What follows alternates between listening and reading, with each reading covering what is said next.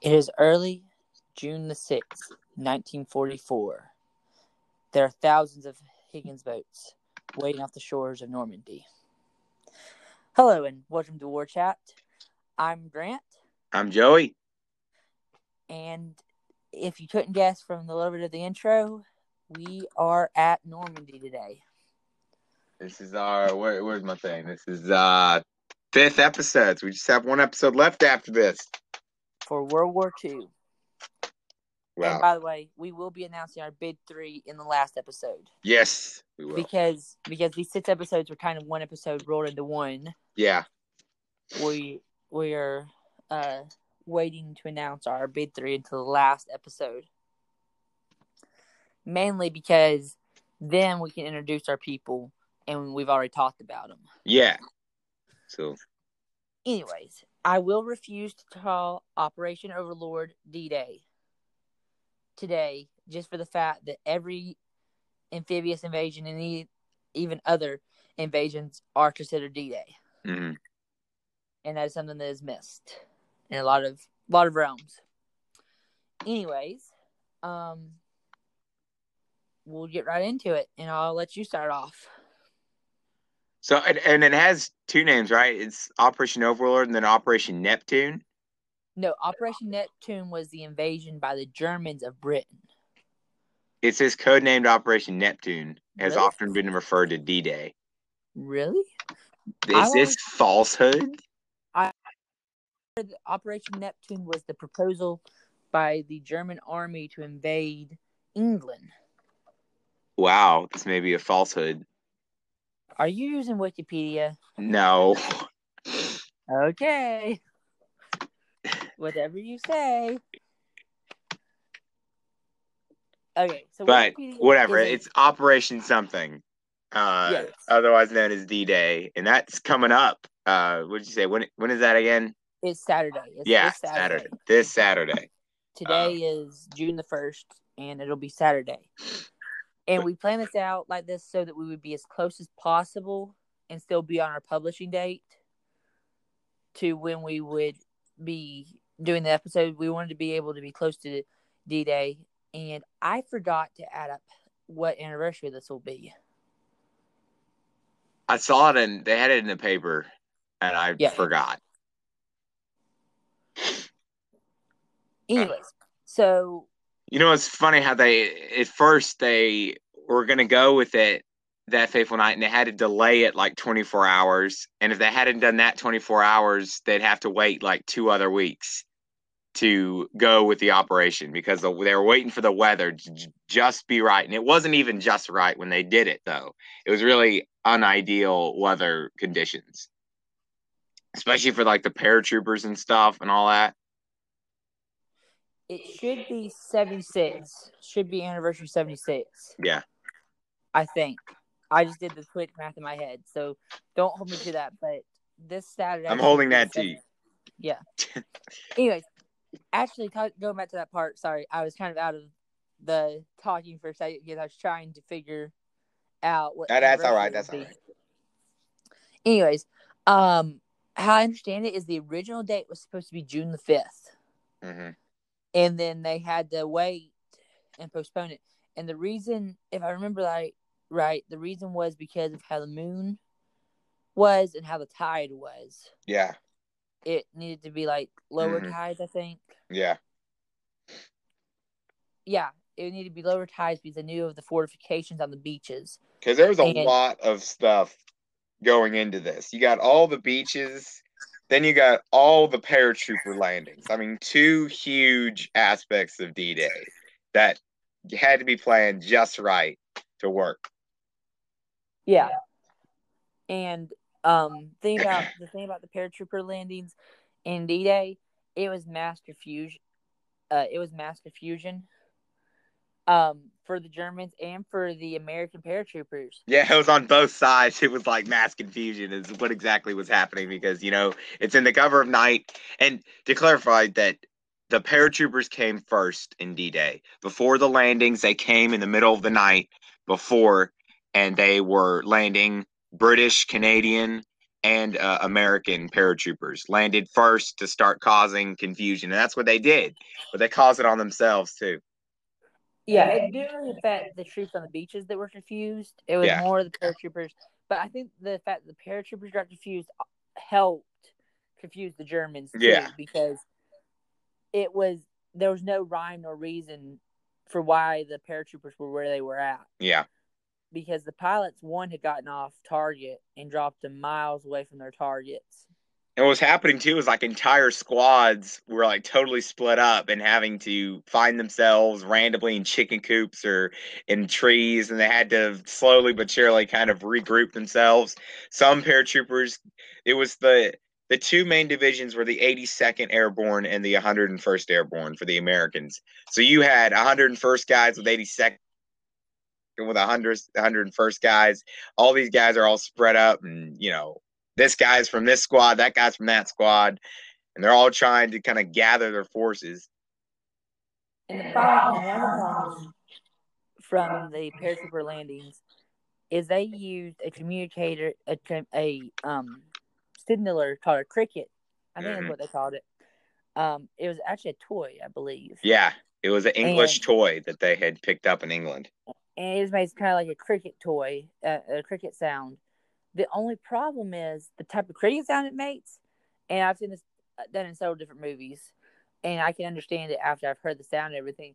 The cricket can also sound like the racking of a rifle, especially the German Yeah, rifle. which If it, in some cases the Germans kind of found out what was going, and they tried to, because of their bolt action, they were able to start mimicking it.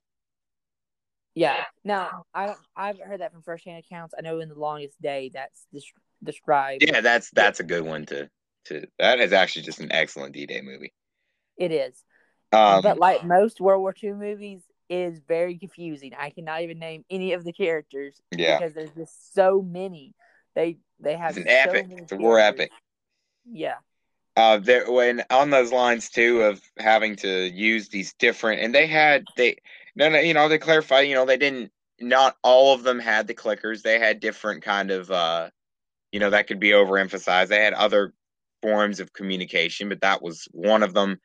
But also there was actually, I was reading some accounts earlier, and there was a paratrooper from the 82nd who was hiding in bushes, or he actually had fallen from his tree and was hiding. He had injured his leg, and he started hearing just squeaking, like very like leather squeaking, and he can realize that it was Germans, because as he says, like from his memoir, he says the Germans wore so much leather you could hear them squeaking from like 10 miles away, because how much leather they wore. I mean, everything they had was leather. So all he hears is just, and he finally he stuck his head up, and it was a couple Germans, and he just kept hiding, and he didn't open fire or anything because he was alone. But that was just funny that hearing him say that, because I mean, really think about it, the Americans they didn't have like all the leather gear that the Germans had. No. And actually, this is a little bit off track, but the German helmet that was worn in the beginning of World War One actually had a lot of leather on it. Mm-hmm. It was actually mostly leather with some metal parts. Mm-hmm. That's just something, it's extra. It's free. That's Yeah. a little free extra. Anyways, I wanted to get into some of the earlier planning stages and stuff like that for D-Day.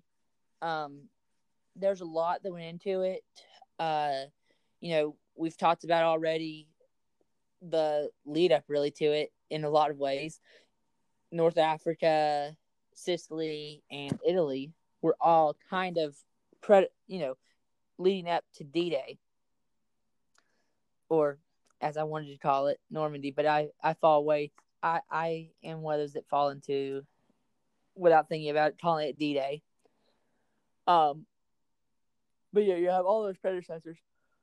And England basically got taken over by the U.S.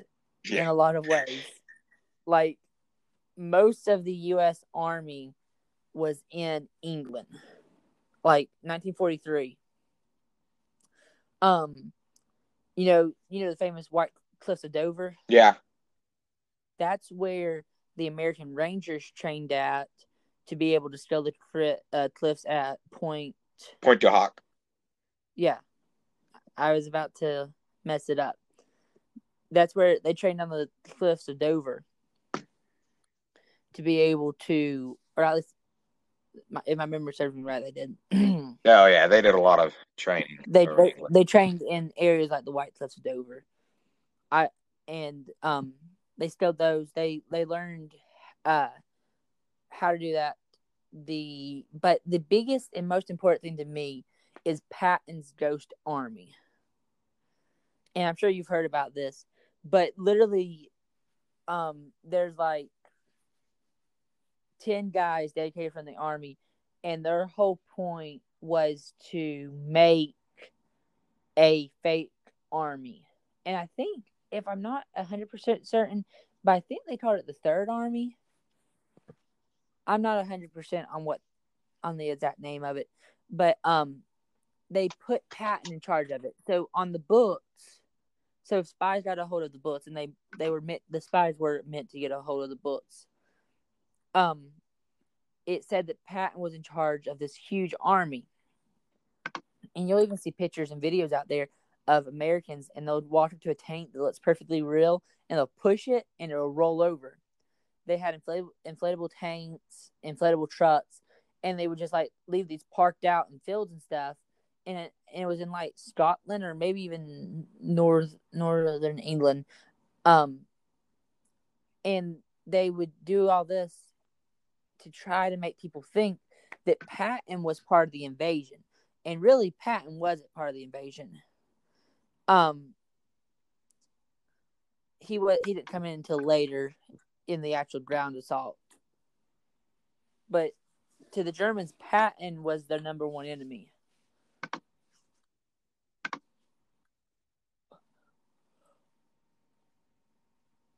And so, but Eisenhower was, the commander of that theater, and his staff predicted 80% losses. Think about that. Dang. You are so certain that you're attacked in the NFL that you predict 80% losses. I mean, that's defeat. I mean, yeah. Eisenhower had already written his speech that the U.S. had launched an attack on France and that it had failed. He had already started to write his. It was actually already wrote. I'm not certain if that is in archives or not. I'm not certain if they have saved that. I just know that I've heard that through different people that the speech was already written and he was ready to give it on the late afternoon of June the 6th was when he planned to give it whenever the attack had failed. But surprisingly, losses were lower than expected. I'm not certain what the exact percentage was. I mean, it's hard to say because there were a lot of losses, but the losses were relatively low compared to what they had predicted. At least compared to 80%. Sure, it was a awful number. It's just compared to 80%, it was less than that. Yeah. But still, we lost a lot of men. Yeah, and I actually have a diagram right here laying in front of me that shows where the different beaches were located. And the one that just surprises me the most is where Utah is located. It is it's way off compared to the other beaches. I mean, the U.S. soldiers that were at Utah were basically on their own. Mm-hmm. The thing with Omaha, Gold, Juno, and Sword, where they were all right beside each other, basically. It did, but it took them forever to link those beaches, though. The Gold, Juno, and Sword, all those English and Canadian fellas. It took them forever to link, and those were a little more not as heavy as Omaha. That's all I'll say. It's maybe not as intense as Utah and Omaha, but it was still heavy fighting, but maybe not as heavy. But it just took them longer to link them because they're all next to each other, and it was like link them. Mm-hmm. I understand that Omaha was the one that was the hardest for the U.S. to take. I mean, it took, like, for the most part, the footing was held on the beach by midday on June the 6th on all the other beaches. But Omaha, I think it took, like, until, like, the evening before they had they couldn't move a good foot. Yeah. And plus, I mean, you're assaulting like a huge wall of bunkers, atop like a cliff of bunkers, basically. Not maybe such a cliff as Point du Hoc, but like just a solid wall of like concrete, basically. When some of like, Sword and Juno and Gold were a little more easier as far as you had scattered kind of bunker systems, but it wasn't like the huge concrete walls like the Americans had to face in Omaha. Yeah. And I don't really know why they didn't concentrate all the troops closer together. Just looking at how they did it, of course. I mean, I know it all works for a purpose. We could see that, we did win the landings. So I guess it was for good that, these other beaches were taken and stuff, because you never know. I guess causing all those beach landings, I guess, helped each individual one and helped against the Germans. Well, the Germans were already. The Germans had already just started having the lower hand because Erwin Rommel was in charge of the German fortifications, but it was actually Hitler who had refused to allow like 4 whole panzer divisions to support the beaches, which he didn't. He left, like he gave Rommel like 2 out of 7 or something, and he kept the rest, and he put a distinct order on it that like Hitler could only command those units. So he gave him like 2 throwaway panzer divisions, which could hardly help with anything. So it was already from the start really kind of starting to crumble for him, even though it was a really hard. Of course, took so much strength and fighting to take those beaches. It had already starting to crumble for the Germans, because if Hitler had sent all those panzer divisions, I mean that, it could have been disastrous. Oh yeah, it would have been. It could have been like Dunkirk all over again, like a nightmare, like having to pull out all the troops again because they're being encircled or assaulted by all these tanks and stuff. But thankfully that didn't happen. And that worked in our favor. So, you never know. What is the mind of Hitler? You never know. He's just got into one of his tantrums and. Yeah. Of course, if the attack would have been driven back at Normandy, the Russians were still winning in the east. Right? Yeah. East. I wanted to check my directions. I didn't want to. Get the compass out. Yeah. Get the compass out. But yeah. The clock of doom had already began, even before Normandy. Yeah, especially with the victory in the Italian front and stuff like that was already pushing them. And the Russians were getting their dander up more. And factories were being bombed basically every day, night and day. Like the U.S. Army Air Corps was bombing all day long. Yeah, and at this point too, like fighting never stopped from now until like the end of the war. Like it was just constant warfare between Germans and somebody. But the drive through France was relatively easy if you look at the times. Like it kind of is surprising how quickly the drive through France happened. But they did. I have read about that. the original plans were the Allies would land, take the beach, establish beachheads, and push inland, and that's what they did. They established and pushed inland, and their objectives were Carentan, Saint Lo, a what's the what's that name? Can there it is, Kane, and then the fillets. And all those were objectives that were actually not taken as quickly as they would have hoped, and they didn't take a single one of them until later. Than having there saw heavy fighting having to take these towns, especially like the paratroopers at Carentan they're holding there. St. Lo was a stronghold. All the Germans were able to hold those towns, so they weren't actually able to accomplish everything they wanted to accomplish. It was good accomplishment to take the beachheads and establish them and push inland, but they hadn't completed everything they wanted to complete. Which erupted into even heavier fighting, especially for St. Lo. And then the British and Canadians pushing down the Falaise Road was heavy losses for the British and Canadians. And then the battle for Carentan was heavy on the paratroopers, heavy also for the British, heavy for Kane. It was just starting to erupt into town warfare. Taking all these French towns that were heavily guarded by Germans, including Panzer Division and stuff. So it was like the beach battles, and then all of a sudden it turned into these big old ruthless fighting for these building by building, which was very costly.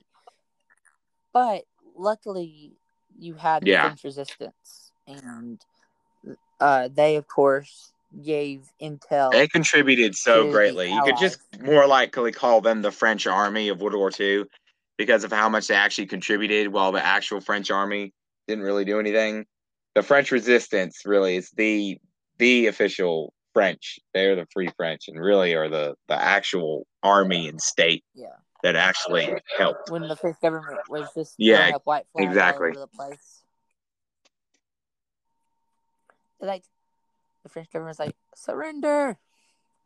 Of course, the French had it was really, if you want to take a realistic look at it, I mean, they had gotten just spent and destroyed basically from World War One, even though they were victorious. I mean, the France played a huge part in World War One and were a great army, but their losses were so heavy. Of course, if you put yourselves in their shoes, do they really want to go in a full scale war again? And they had been so affected by the war and stuff, World War One, because really you could see on like how much help could they really have done, because all their armies were basically just spent with a handful of guys left. So, and plus their leaders were starting to kind of falter. So,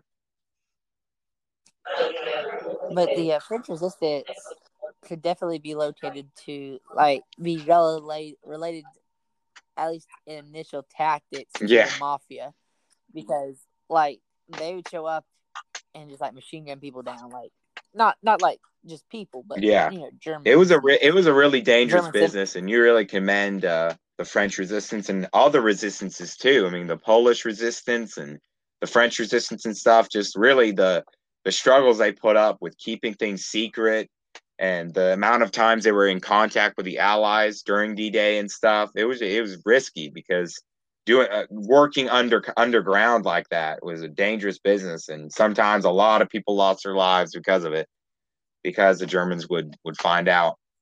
To be a French resistance, you would rather die by being shot in a firefight than being captured. And I'm sure there was cases where capture was was definite. That some decided it would be better to take their own lives than to.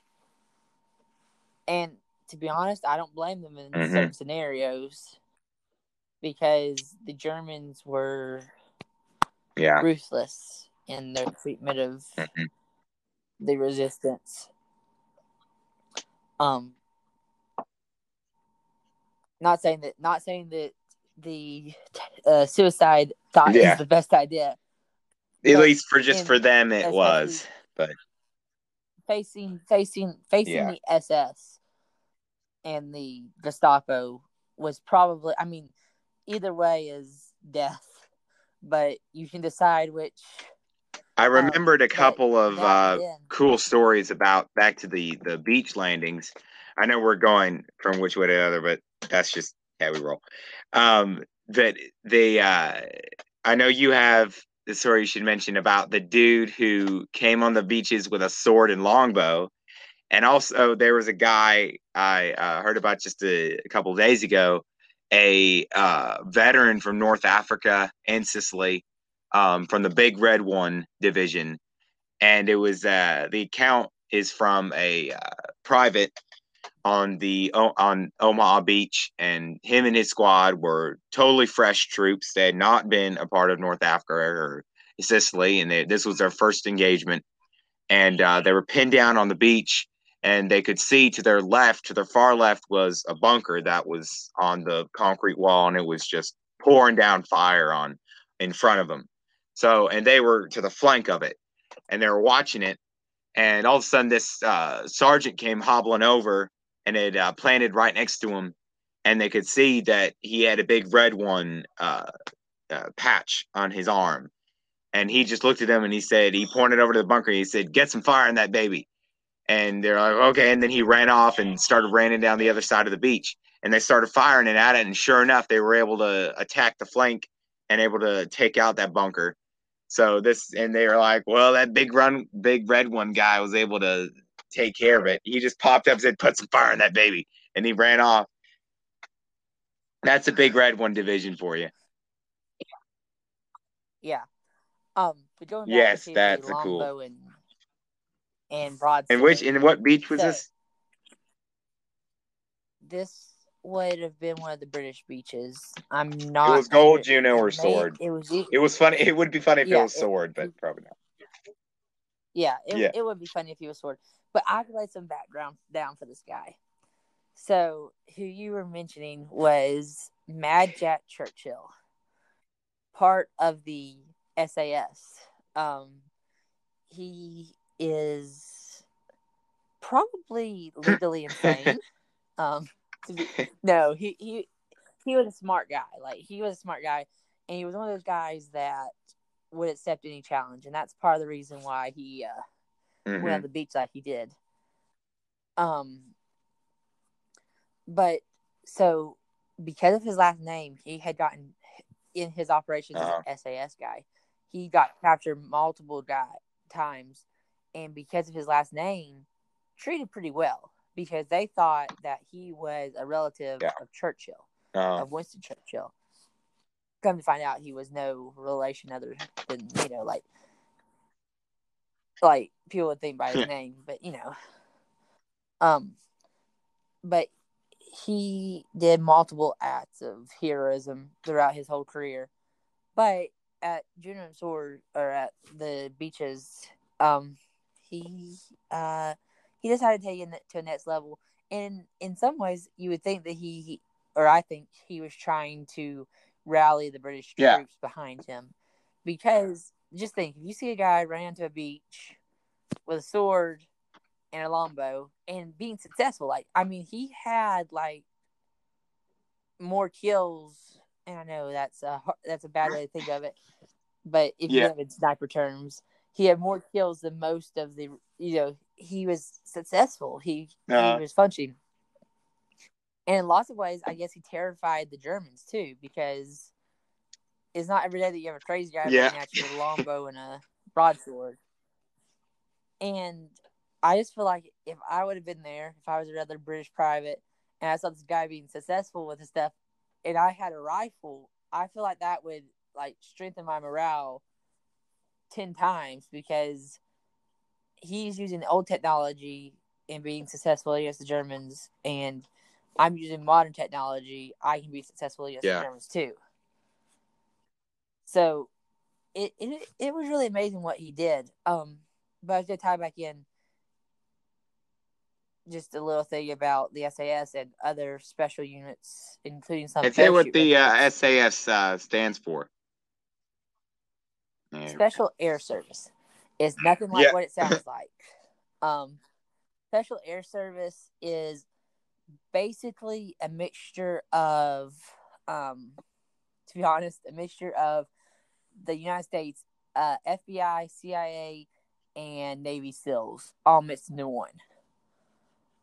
They do they do spy missions, but they're a military based organization, so they recruit from their armed forces, and they're still in the armed forces, but they're basically a mixture of all three, and they do really anything. The best way to probably describe them is they're the equivalent of the Israeli Mossad, if you know what that is. But in World War II, they, if you've ever watched the old TV show called The Desert Rats, that's you mean the who Rat Pack? That's who the Desert Rats are based off of. The Rat Pack. Yeah. From yeah. But they're called the Desert Rats. Different names like that. But they were famous for, in North Africa, mounting machine guns, 50 caliber machine guns on jeeps, and just attacking airfields and stuff. And like they're more of a demolition like, team than a special air service. Maybe that's their way of tricking the Germans by calling it a special air service. Sound like mailmen or something. Yeah, but but they really do. They might have been killer mailmen. They're a killer mailman. Demolition. And now I just envision guys in blue uniforms, with grenades, with a little mailman hat, just chunky grenades. But yeah, that's. And another thing that I want to tie in here with the SAS, the Navy SEALs also got their beginning at Normandy, because there were they were just considered then, and it's really the predecessor to the Navy SEALs, were frogmen, and they went ashore like the night before the invasion, I think, and disarmed most of the mines. Like, they blew up most of the mines, to try to keep or maybe it was just before the invasion started, but that's the beginning of the Navy SEALs, and it's just kind of an interesting tie-in. What something that people to really emphasize too is, not only was this awesome and great for the people of France and for the whole world, really. I mean, this offensive, these Normandy landings and the push into France, I mean, was such a morale boost, and it was hope for the cause, for the Allied cause, and worldwide, it was just an amazing feat. And you do not have. This is one of the main offenses too, that you don't have that amount of valor that these guys portray. These guys, that what they did, especially on Omaha, the beaches, their innovation to take out and to act and try and destroy the bunkers, to try and go forward and take the beach. So many guys lost their lives in the process and trying, but they died trying, and others completed it and moved on. But the kind of valor and bravery that in every beach that these guys pulled off was like any other, not like any other war. And a little bit, it's kind of like a sad but also interesting note that Normandy was kind of a promotion beach for a lot of sergeants.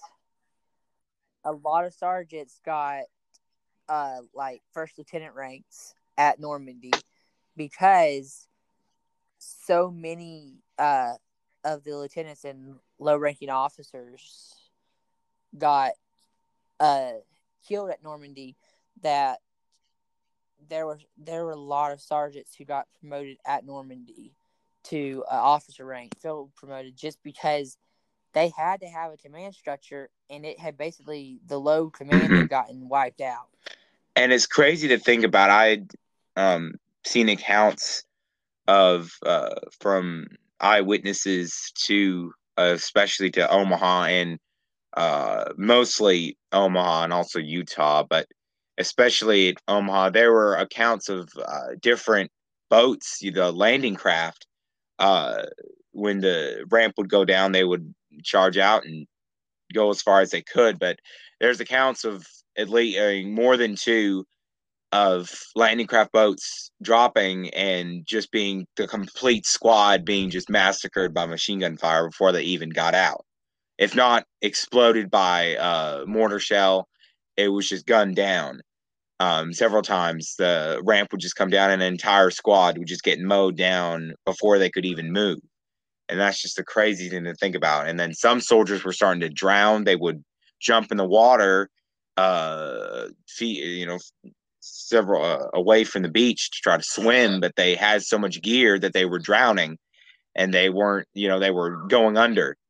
And then of course just the bullets were spraying everywhere, and it really just can't imagine what these guys had to go through. Of course, you have a lot of movies that really portray what these guys could have seen, but I don't think any kind of movie could ever really justify or really show you what these guys really went through and what they saw. And yeah. And this is part of the problem I've heard about the jumping in the water thing. The high command had issued the order that everybody take full pats because they were planning on going clear in 24 hours, getting clear into getting off the beaches and clear into France, like into the not like but a couple miles in, and they had issued the order that everybody take full pats. You wonder how many guys would have been saved from drowning if they were just. And it would have been, they could have ran faster too when that ramp jumps down, could have running on the beach and stuff, but instead they got all this random equipment that's all weighing them down. It's not even for now. Later. It's not even for that is a flaw that I feel like they should have done, to have them all without so much gear. And you would have thought that, like, especially the first waves, at least the first 5 waves, had no gear, and that could have been brought up later. Like, it could have been brought. I hate to leave out, just to mention real quick. I know it's not. It's it's kind of wrongly portrayed in some movies, but historically, Point du Hoc was the third American beach, and it really was not one of the lesser beaches as far as the combat and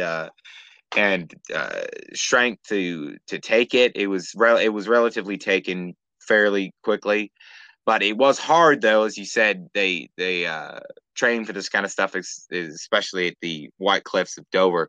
They had to. Point du Hoc was a cliff, and they actually the GIs landed at the bottom and had to scale. I can't tell you the feet of this cliff, but it was, what? I think it's about 200 feet. It seems like so they had about not only feet, so they had these rope systems that they would shoot up there, and they would climb by rope. They also had these ladders that they would stick together. They had them all in pieces that they would stick together on the beach and make them so long that they would stick them up, throw them up on the cliff, and they would climb up them. But that was a struggle for them, because you are under fire. There were Germans there firing down on them, and several were killed. But that's some heroism right there, just having to scale that size of a cliff while being under fire and getting up there.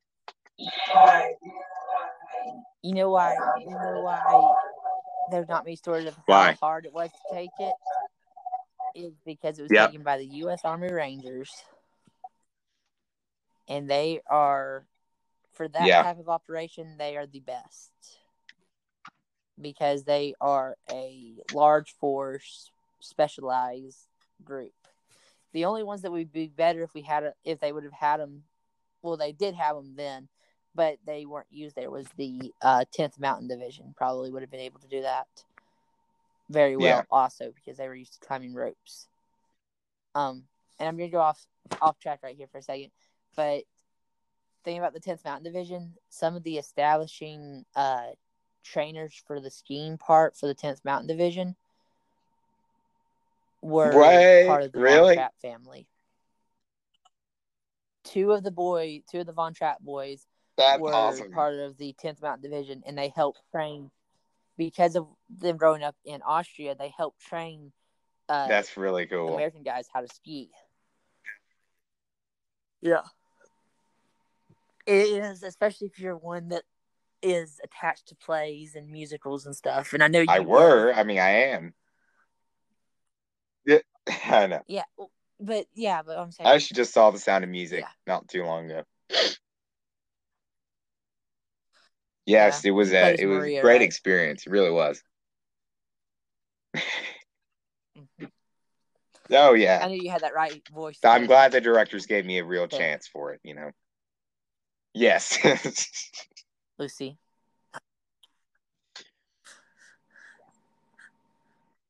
Yeah. So, really, I would feel could be one of the most gallant days of battle in World War II. If not the greatest, it's pretty high up there with just the size, bravery, and gallantry. You did have a lot of, we could tie into there was lots of beach landings in the Pacific Theater, because you got a lot of different, that was a common occurrence. I don't know about common, but it was a regular occurrence for the Pacific, because for the Marines and stuff, that you would have beach landings, because they would be fighting in the jungle on beaches and stuff. But go ahead, sorry. Think about how much different Normandy would have been if they would have had Hueys. Mm-hmm. Just dropping them off behind the wall. Now that would be funny if the U.S. had developed a secret helicopter, and the Germans were planning on like a full assault by Higgins boats. And which that even now she said that even adds even more up to their gallantry. Is even though that they could have had this technology that would have worked probably better. I mean, just that kind of bravery, that you're just going on this little boat and that ramp goes down and you just got to run like heck. I mean, and if you get hit, and sometimes you did, and a lot of guys got hit and, of course, wounded. But I mean, that kind of I can't imagine that kind of just bravery, that knowing that when this ramp goes down, I might lose my head. But I'm just going to go for it. And that takes so much bravery. I mean, I know. And they would say that, I mean, every guy who survived that beach, I mean, could deserve the Medal of Honor, could deserve every single medal that there could be. Yeah. I believe they could. I believe any guy that survived that could deserve, especially Omaha. Omaha, really, I would say, for that. Maybe not a couple others, but Omaha at least. Every guy who survived Omaha should be awarded every single medal. What? You know what most of those guys would tell you? Mm-hmm. They'd tell you they were just doing their job. Yeah. That's what they are trained to do. Because that's how humble they are. That was just their job. That was just what they were supposed to do. It wasn't.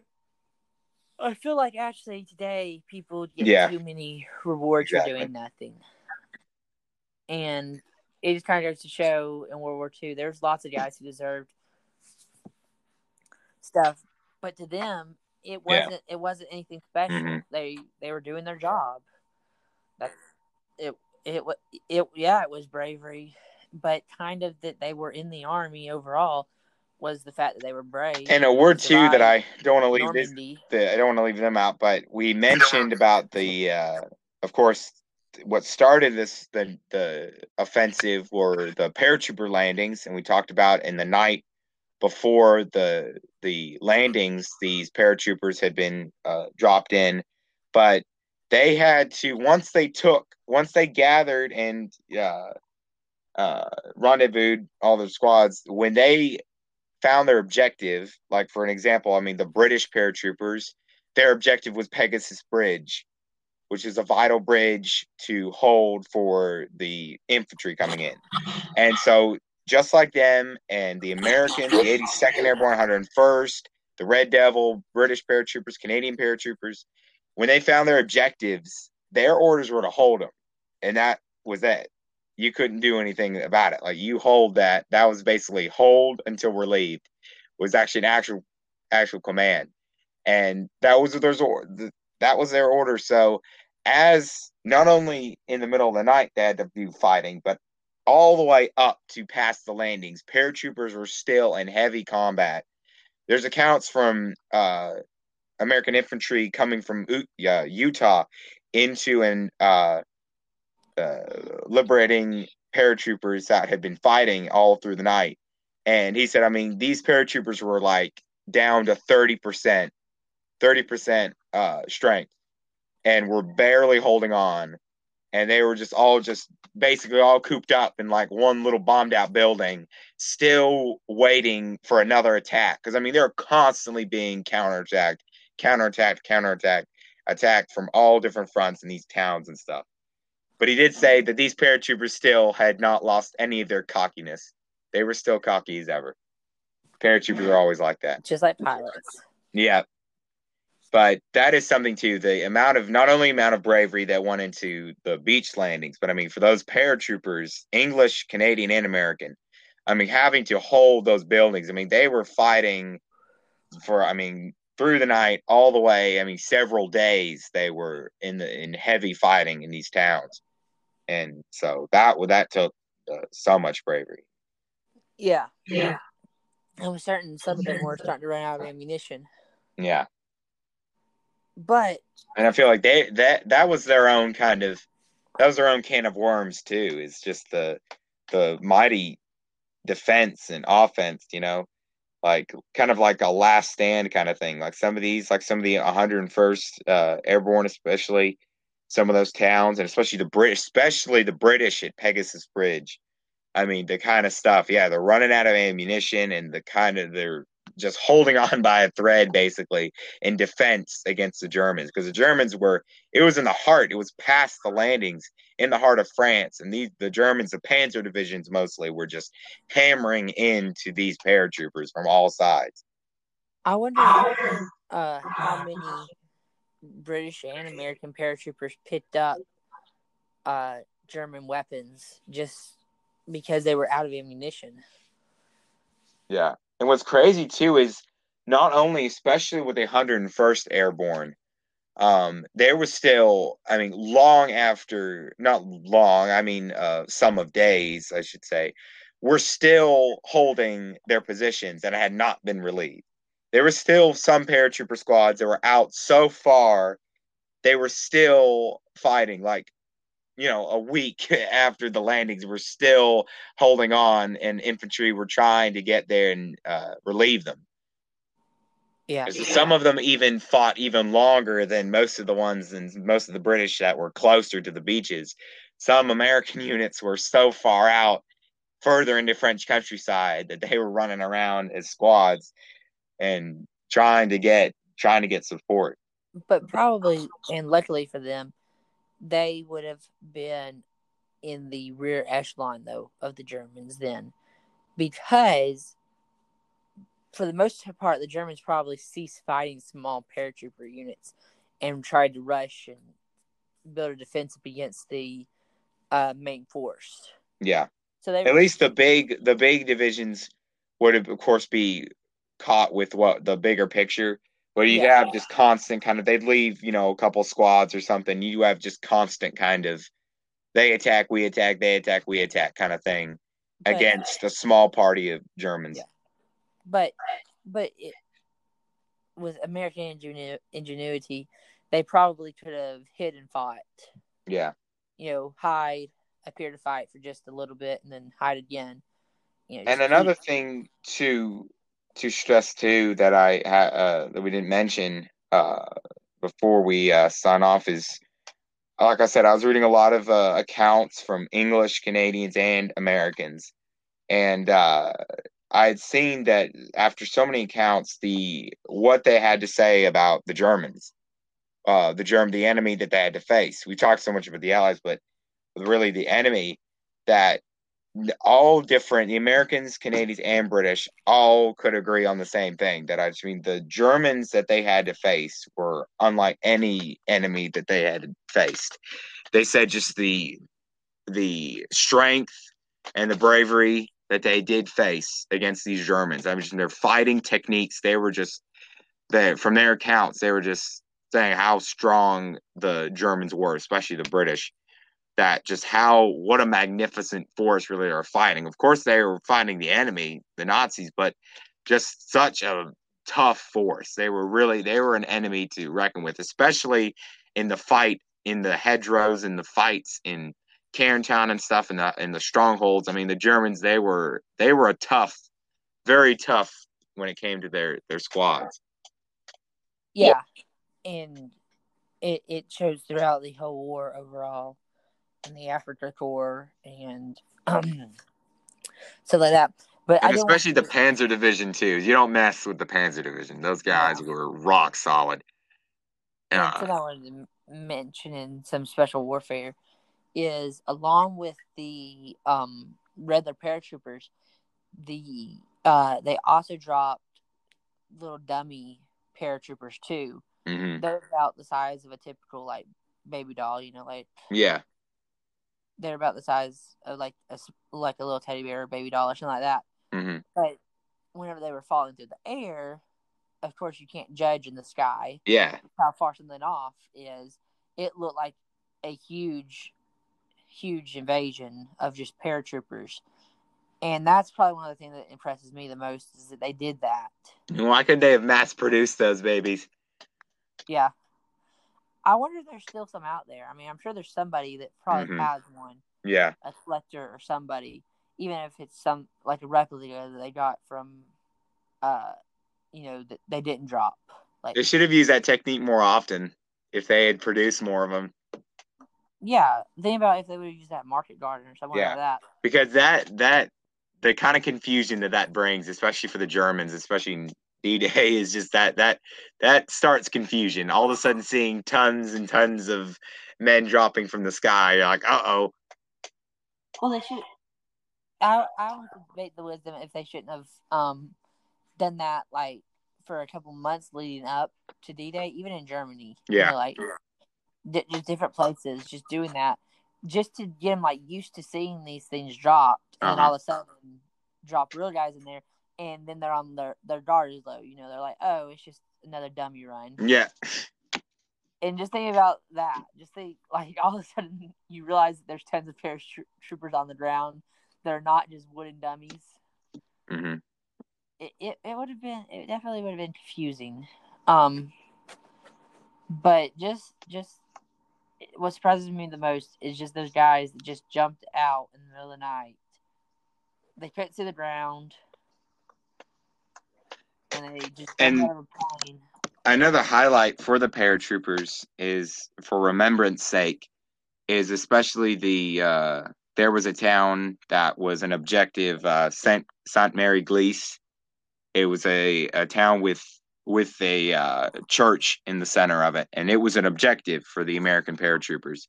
And unfortunately, this was a German stronghold. And unfortunately, when they dropped, most of like more 80% of the American squads that were supposed to take it dropped inside of the town. They didn't drop where they're supposed to drop outside of it, regroup and assault it. They were dropped in, like I said, this stuff, it's dangerous using the paratrooper method. You live by it, you die by it. And so they dropped and they landed straight in the middle and into the town and were basically gunned down by the Germans inside, because it was basically slow death for these paratroopers, as they could see they were going straight inside the town into the hands of several Germans with MP40s. So that was something that really must be remembered, to so many paratroopers' lives that were lost because before they even hit the ground. They were just basically slow death, watching as they got closer and mowed down. Really tragic, tragic for those guys. And that's really what kind of started the idea of steerable chutes. And even today, the paratroopers, your first, your 101 paratroopers and your 82nd, they don't have like the skydiving parachutes where you can steer exactly where you're going. Yeah. But they have ones that can divert them by a good bit. Like they have techniques that, like, they aren't the perfect steering system, but they're good enough that they could have got those paratroopers outside the city. Yeah. But something else I want to note, especially since that story, and you notice in a lot of even war movies, that the Germans took over a lot of churches and monasteries. Mm-hmm. And I think my theory for that is because a lot of the churches in France and monasteries in France were in prominent locations. Like, usually they were like the center of town, right there. Or there were some on mountains and stuff where you could see a lot of stuff around. Very beautiful locations. Mm-hmm. Lots of them dated back to the Middle Ages before there was much around them. And I've seen some pictures of the one that you're talking about and just some other ones, and they're just beautiful. Mm-hmm. And it's hard to believe that the Germans were so heartless that they would take them over and could have just destroyed them. Yeah. But it's described in several different storylines where the Germans just took over churches and monasteries and other stuff just because of where they were located, because they were good locations to watch over stuff. And what is it with monasteries and mountains? It seems like all monasteries in different religions around the world like to be built on mountains. Because it's the whole thing about mountains is you're closer to God, closer to the heavens. That was the kind of ideology for the old church fathers, is to, be on a higher peak, because, like I said, it's like bringing you closer and up to God, because that's the whole point of kind of monasteries, is getting closer to God. And separation. Yeah. There's not as many people who live on mountains. You kind of, you can more focus there. I just know all around the world, like in different religions too, the monasteries are on mountains. Like, and then in India and places like that, they take it to the extreme and put them on top of the Himalayas, and it's like 2-week journey to get to the monastery. You just climb up a mountain. Mm-hmm. But yeah, one of the reasons that really that I realized that was in I think it was either combat or 12 o'clock high, and they needed this observation post. They believe that the Germans were using a monastery up on a mountain to observe the U.S. troops, and so they had to go up there to just check it out. And it was true, the Germans were using it to observe. And it's just kind of sad, because even back then it was still considered civilized war, and churches were supposed to be off limits to combatants. Now, churches were always welcoming to non-combatants, especially if they were just trying to get medical attention. Yeah. And you see that a lot. You hear about that a lot, that U.S. soldiers would end up in monasteries and different places like that, and churches, just because they had gotten injured. And they would protect them from the Germans. Like, they wouldn't let the Germans know that they were there, because their job wasn't about the war. Their job was to take care of people. And that's kind of true in a lot of ways in churches who try to get too involved in politics. you know.